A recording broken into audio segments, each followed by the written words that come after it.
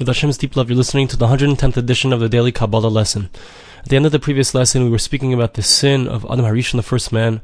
And we said, of course, it's totally different than we would learn it on the surface if we read the verses, if we read the psukim.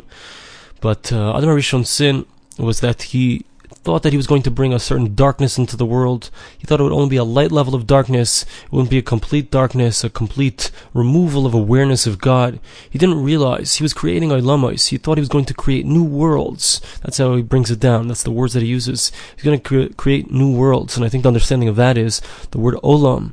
It comes from the word Ha'elem, which means to hide. New levels of concealment. But he didn't realize that the level of concealment that he was going to create was going to be complete concealment, to the point where we are today, where we can't see God at all. It's so difficult to find God, to actually see physically, to see it or to sense it directly. It's very difficult. So, but Adam HaRishon, so he lived in a reality where he did sense God directly. He did see God directly. That's that reality that we're going to enter, God willing, soon when Mashiach comes, the Messiah comes.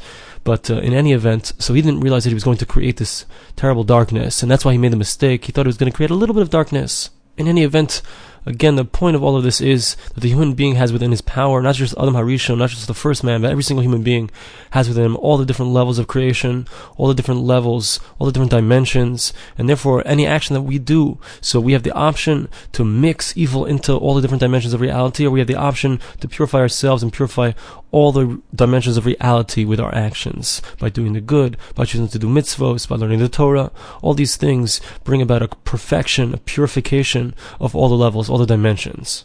The Nefesh HaChaim stresses that Adam HaRishon, the first man, before he sinned, so he certainly was completely free. He had free will completely to choose if he wanted to do the good or to do the opposite, heaven forbid. Because that was the entire purpose of creation, was that man have free will. And it's clear that he had free will because indeed he sinned. So obviously he had the opportunity, the ability to go either way. However, we need to understand that at his level, so the concept of Bechira, of free choice, wasn't the same as our level. Because at his level, so there was no evil that was mixed inside of him. He was completely straight, he was completely pure. He only included all of the powers of goodness, of holiness. That's what was inside of him. And there was no leaning inside of him. There was nothing that would push him in the direction of evil, but rather evil was something that was external to him. It was a completely separate concept, completely outside of him. Now, when we talk about his choice, his ability, his free will to choose to do evil, so the Nefesh HaChaim compares it to somebody who has the ability to jump into a fire or to jump off a roof. A person has the ability, has the free choice to jump off a roof. However, most normal people don't jump into fire, don't jump off a roof, because you know what's going to happen. So that's the type of bechir, the free will that Adam HaRishon had. He knew how evil it was, how horrible it was, and naturally, it wouldn't have happened that he would jump in, so to speak, to the forces of evil, heaven forbid. However, in that time, so how did the evil inclination appeared to Adam HaRishon, to the first man? It appeared to him as a snake, which is something which is external. That's how he appeared to him in order to trick him into doing the sin.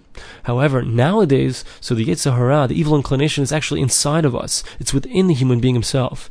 And not only that, but the evil inclination has an incredible trick. He actually convinces us that we are the ones who want that evil thing. We're the ones who want to do that sin. And it's not something that's external. That's how we envision, that's how we experience the evil inclination today.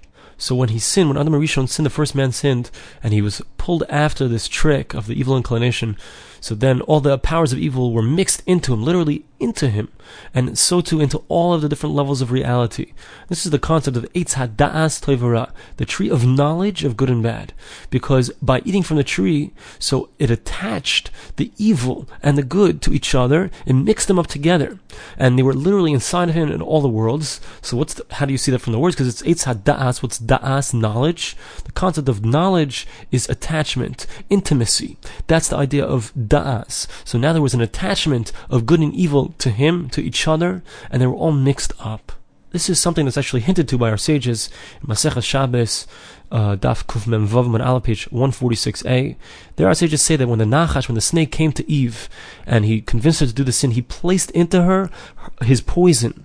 So he says, the Nefesh HaChaim says, it's specifically said it placed into her, because now the poison of the snake's wiles, the evil inclination, is now within the human being, as we said. Now the results of this is that there was a tremendous mixture, like we said.